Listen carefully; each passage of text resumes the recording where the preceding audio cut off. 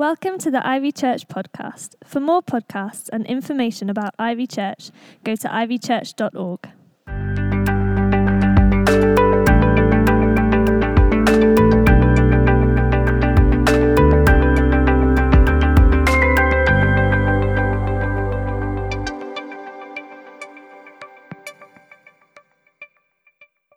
Able to stand, please stand, because it's good to stand in the presence of God's word and just to honour that. And I'll tell you this amazing story, one of my favourite passages from the Bible, from 1 Samuel chapter 14. Now a garrison of the Philistines, that's some of the enemies of Israel, had gone out to the pass of Michmash. One day Jonathan, son of Saul, so Jonathan is the prince, Saul is the king, said to the young man who carried his armour, "Come, let's go over to the Philistine garrison on the other side." But he did not tell his father. Saul was staying in the outskirts of Gibeah under the pomegranate tree that is at Migron.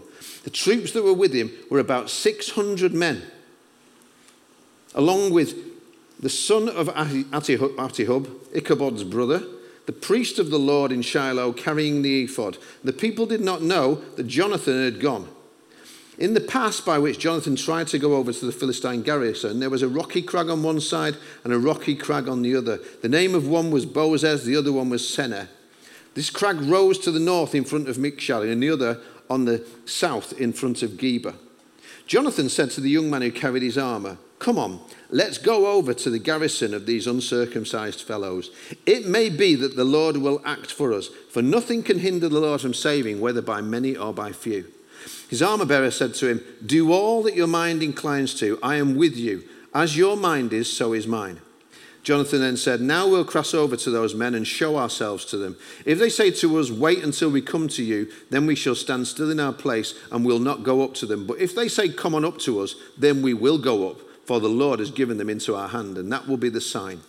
So both of them showed themselves to the garrison of the Philistines, and the Philistines said, "Look, the Hebrews are coming out of their holes where they've been hiding." The men of the garrison hailed Jonathan and his armour-bearer, saying, "Come up to us and we'll show you something." Jonathan said to his armour-bearer, "Come on up after me, for the Lord has given them into the hand of Israel." Then Jonathan climbed up on his hands and feet with his armour-bearer following after him. The Philistines fell before Jonathan and his armour-bearer. Coming after him, killed them. In that first slaughter, Jonathan and his armour-bearer killed about 20 men within an area about half a furrow long in an acre of land. Then there was panic in the camp, in the field, and among all the people. The garrison and the raiders trembled. The earth quaked, and it became a great panic. Ooh. Amen. Take a seat. I went to watch this film. I've been looking forward to it since I saw this clip, and then I'm going to talk to you about it. So let's watch the video. The dance. And go and see it. You know, there's films, movies that God can speak to you through, and I think, you know, God does that in different ways. Obviously, you get some Christian films that do that. I remember Chronicles of Narnia was one that I always cried at, even on aeroplanes, a bit embarrassing. There's other films that, you know, God can really speak to you. Die Hard 2. Well, I just like watching it anyway, but it's fine. Yeah, but there's this film that when I went to go and see it, I kind of had expectations for it, but I'm not going to do any spoilers really. I'm going to talk about the first 15 minutes because it is an amazing film. I encourage you to go and see it. You know, I have an affinity and a connection to it in some ways because my great-grandfather, Joseph Pearson of the 27th Manchester Regiment, he was at this. He was actually in this same battle. It would have been the Battle of Passchendaele. He died at the age of 27. I was just reading some of the history around that. These local men who were brought up in these local towns, many of them, they weren't big men. They were little men because they were living in these industrial places, and that's kind of my heritage. So some people got called up soon, and Joseph would have been part of the Manchester 27th Regiment, which was called up, and it was the little guys. They were called the Bantams. They came in afterwards. They were under the height limit for the first lot of guys who were called in. You had to be 5'3" or under in order to be part of this. So he got called up as one of these little guys to go and join this battle in 1917, and he lived for 2 years. He died. You know, it was like, you look at this stuff and you see the reality of the war that they're trying to depict. It's quite amazing. And this story, actually, Sam Mendes, he was saying, I was listening to something, reading it, he remembers hearing his granddad talking about being at in the First World War. And he actually wrote a book, an autobiography about it. And he talked about, he said he remembers him talking about some guys who had to take a message in order to be able to save lives. But then he said they looked back in his autobiography and they realised it was probably him. At one point he ended up having to go out and go into no man's land and take this message to be able to save people. And he went from one place to another. And he said that they kept firing bullets at him, but in the end they missed him a few times. And then they thought he must be crazy. So they just stopped shooting at him. And he was able to get through and get the message. But incredible bravery when we hear this. And a lot of this time I'm looking at it thinking, these are young guys. When you watch the movie, you see they're not really talking about many of them about their sweethearts back home. They're talking about their mums. That's who they're missing. And so there's these young people. And it starts 1917 with I say I'm only going to tell you the first 15 minutes, but I do encourage you to go and say, I don't ever go and watch films twice. I'm going again in the week to go and watch this one. But the first sort of scene really effectively is when the two of them are sitting there and then somebody comes up and basically calls them to arms, calls them to duty. They're sitting there and they've been having a sleep. And then this call comes to wake up, to get in the fight. It's like soldiers aren't meant just to sleep. Not when there's a battle going on. Not when there's wars to be won. Not when there's an enemy that's advancing. We're not called to just sleep and DOS. It's like, come on. Enough of that. It's time to go. Do the duty. See, Proverbs chapter 6, verse 6 has this word in it. It says this, consider the ant, you sluggard. It says, consider his ways and be wise. There's a word in the Bible, sluggard. It's basically a lazy person who doesn't take responsibility for themselves.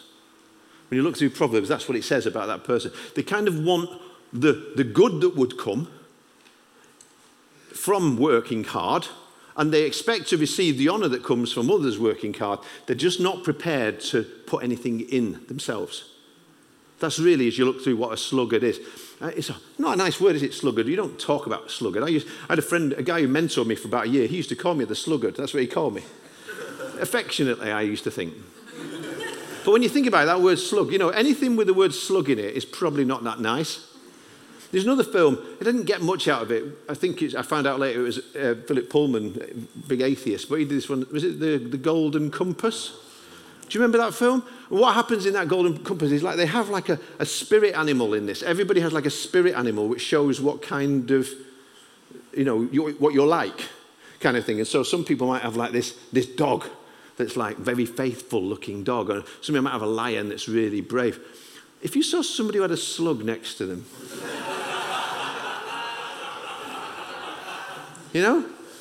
what kind of a person do you think that's going to be? Are they going to get up to many mighty exploits? No, because they can't really be bothered. See, when I have a little, I hesitate in any way to compare myself to these men. But when I was in the police, you had to turn up for duty. There were times you turn up for duty. And when you went at 7 a.m. or at 3 p.m. or at 11 p.m. at night, when you started your duty, you had to have with you what was called the appointments. You had with you your helmet, your handcuffs, your truncheon, your pocketbook, which was the record of what you had. You had to have your radio. You had all of those things with you. If it was nighttime, you had the torch. That's what you had to have. And they would do a thing at the beginning, they call it parading on, where you basically would have to, sometimes they say, all right, parade on, and you'd have to show that you had all those things. If you didn't have those things, they sent you home and you were disciplined because you were not fit for duty. You were not ready for duty. You weren't where you were meant to be with what you needed to be able to do what was necessary. See, you look at these guys at the beginning of the film, they're carrying so much stuff. They have so many things that they have to have with them. They've got the radio stuff, they've got the map, and they have all these different kinds of things with them, but they've also got like a bayonet and with their rifle, and they've got all these different things. They're just like these utility belts of stuff that they're carrying around as they're trudging through the trenches. It's quite amazing. So my question for you, first off, is, are you woke up? Are you turning up in your own life? Are you aligned? Have you got the right alignment for the assignment for what God has got for you, first of all? So point to the person, I sometimes do this, point to the person in this room who is chiefly responsible for your spiritual growth. Really mean it. Really mean it, because literally, growth does not happen by osmosis. It isn't just, there's important to growth environments are really important. But at the end of the day, you can be in a place with people who are really going for it in all kinds of ways, and you can not be, because it's a choice. It's a decision. It's an attitude. Completely. You are the same person as you were this time last year, apart from the choices that you've made to cooperate with the Holy Spirit or to say no to him and back away. And you will be the same person a year from now unless we take responsibility for the assignments that God gives us and say, yeah, I'm stepping up. I'm reporting for duty. I'm not sleeping through my life. Sleep's important. We're going to talk about that in this year of. A good 8 hours. Watch the TED Talk that I put on Facebook yesterday. Makes all the difference. Yeah? But 8 hours max. After that, get up, get on with it. Do what you're meant to do for Jesus. Number 2, be ready for action. What's that involve? Ephesians chapter 6. Put on the full armor of God so that you can take your stand against the devil's schemes. We are in a battle. You look through this book, Genesis chapter 3, the battle starts. Revelation 21 is when it finishes. Don't think it's going to be easy. If you think it's easy, you're asleep. It's a battle. It's a fight. So have the armor on. Whose responsibility is it for you to have your spiritual armor on? Point to the person in the room.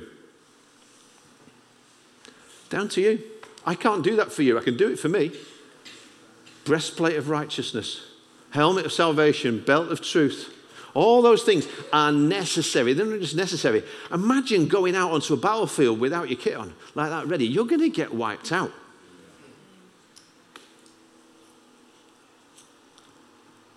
Next thing.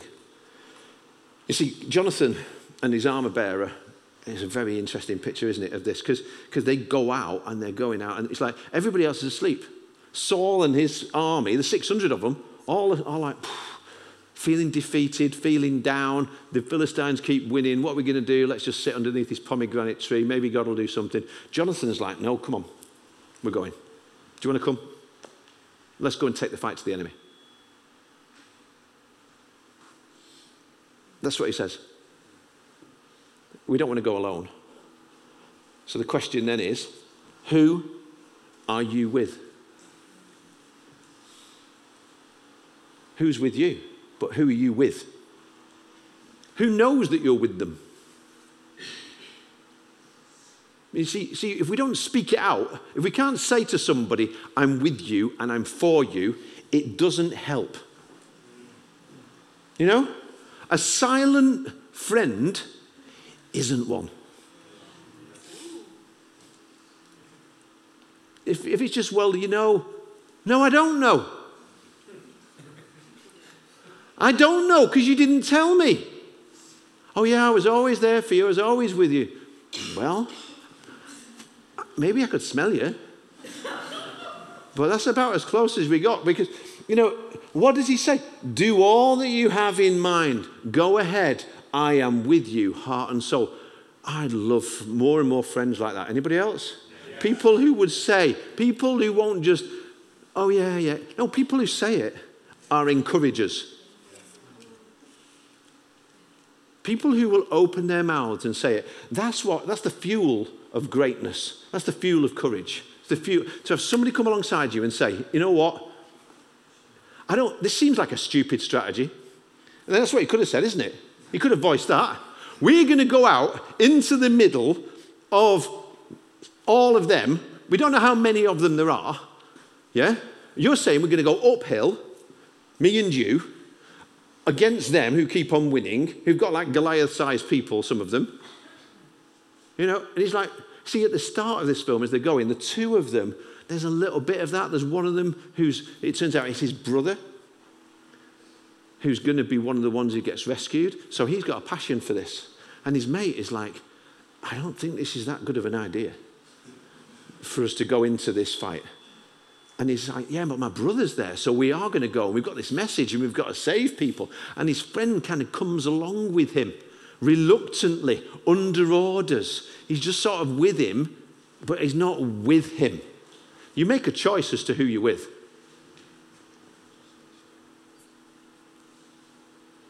And we also, I think we ought to voice this to each other more and more. Be willing to be able to do that and let people know, I'm with you. I might not always agree with you. I might not get where we're going. But you know what? I'm for you. In case you ever wonder, I'm on your side. Whatever bullets start flying. Next question. What are you going for? One of them, who's the one whose brother is one of the people who needs to be saved, he's like, they said to him, you've got good skills for navigation. They said, yeah. And then immediately keeps getting out his compass. You need a compass more than a map. Thing is, when they go into this war zone, it's not what they expected it to be. Who knows that's true? Mike Tyson said, everybody has a plan until they get punched in the face.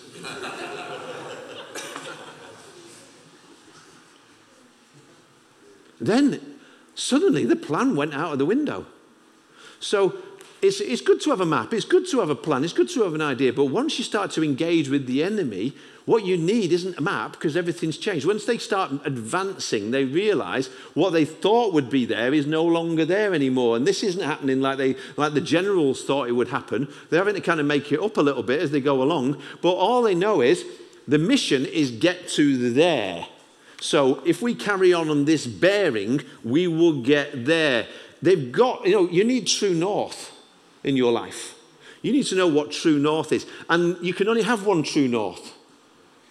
Otherwise you're going to keep on spinning around in all kinds of different areas. In every area of life, there's important things that we can put around the compass about family and plans and where I want to live and career and all these kind of stuff. But never make them your true north. Yes. Jesus is your true north. Follow Jesus, he will get you there. Yeah. It's more important to have a compass than a plan. So, again, than a map? What's the plan?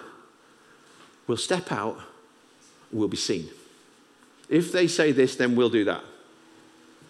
That's it. I wouldn't want him in charge of my paintball team, Jonathan, to be honest with you. But what they don't do is just stay where they are. They don't just keep their head down. Again, I'm only in the first 15 minutes of the film. But this guy's there, and he's an officer. And they're supposed to step out into no man's land. This guy has been there and he's seen people getting shot. Too many of them. And he's like, go if you want. You're only going to get killed. I'm staying down here. And there's signs everywhere that literally say, keep your head down. Who wants you to keep your head down? Is it God? No, the enemy wants you to live with your head down. About that shot that hit you, that wound that wounded you, that time when you messed up. He wants us to live our lives with our head down. Victory came when Jonathan and his armor bearer looked up to those two mountains. When they looked up into the face of the enemy and showed themselves, that's when victory started. You're not ever meant to live with your head down. No matter what anybody said about you, no matter what we've done and how many times we've got wrong, Jesus Christ says to you, put your head up, put your shoulders back, stand. Stand. Both of them showed themselves to the enemy. Climb up after me, go back. Climb up after me, go back. The Lord has delivered them into our hands. That's the sign. That's what they needed to know. Will you put your head up? Or are you going to let the enemy keep your head down? And then the final thing with this, what I love about this is a picture from the making of. Did you see how he said that they wanted to take it as one shot, the whole movie, as much as they could to be able to do that? And in order to be able to do that, they were in the trenches. You will never go through a battle in this life once you've said yes to following Jesus Christ alone. You'll never have to fight an enemy alone. The director, the one who knows the story, who is the Alpha and the Omega, the one from the beginning, who knows the end from the beginning, is with us in the trenches of life. That's why it's a great co-mission. When he says, therefore go into all the world and make disciples of all people. How does it finish? Surely I'm with you to the end of the age. It's like, you get going, I'm coming. I don't know if he was with Saul. Saul's sitting there with the ephod, which is like this religious thing, supposed to be able to connect you to God. He's sitting there again, waiting for God to do something. I don't know if God was with him, but I know he was with Jonathan. Jonathan didn't know God was going to be with him, but he kind of thought he might be. And that was good enough for him. I love that. He says, who knows whether God will be with us? I kind of get a feeling he was. And then he said this, because I know that he is able to deliver whether by many or by few. This morning I went over to Bamford, and a bunch of people some people used to be at Ivy various ways, people who've come together. Some of you know Joe and Helena Monk, used to live next door, great couple. It was the Hope, their baby's dedication. It was brilliant. And there's all these people there, some of whom bumping into who used to go to Ivy, and now they've moved to different places and all that kind of stuff. You know what? It was kind of sad but brilliant. Because there's all these people who've left well, who've left with a good spirit, who've left to go to their mission, the next part of it. Remember Jo Sperling, who was sitting here saying to me years ago, she had a dream or something that she said that she saw Ivy as being like this university that people can come to and learn some things for a time and then move on to go and do stuff. And the point of university isn't that you stay in university all the time, unless you're going to be a lecturer there. And so these people, I looked and I just thought, how brilliant that God's taken you here and we've had you for a bit and now you've gone on to do your mission. And it's like, some people's mindset can be a bit like Saul, can think the mission is to hold on to everything that you've got and everybody that you've got as much as you possibly can. That is diminishing returns. It's constantly, if we try and keep hold of people when God wants us to release people, you always end up with less and less and less. We've got to be able to do that. And trust for ourselves and for them, the director knows how the story ends. So I'm not going to spoil it for you, but I do encourage you to go and watch 1917. Should we pray?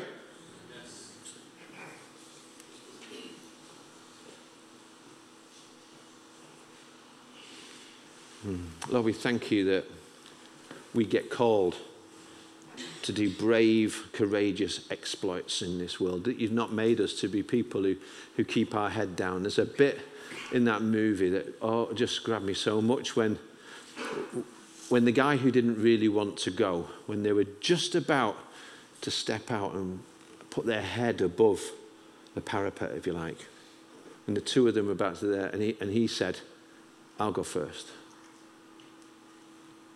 And I thought, I want to be like that. I want to go first. Lord, I don't want to hang around and see what everybody else is doing. And see what everybody else is thinking. Make me one who goes first. And the only way I can be brave like that is to know that actually I'm not, because you're going ahead.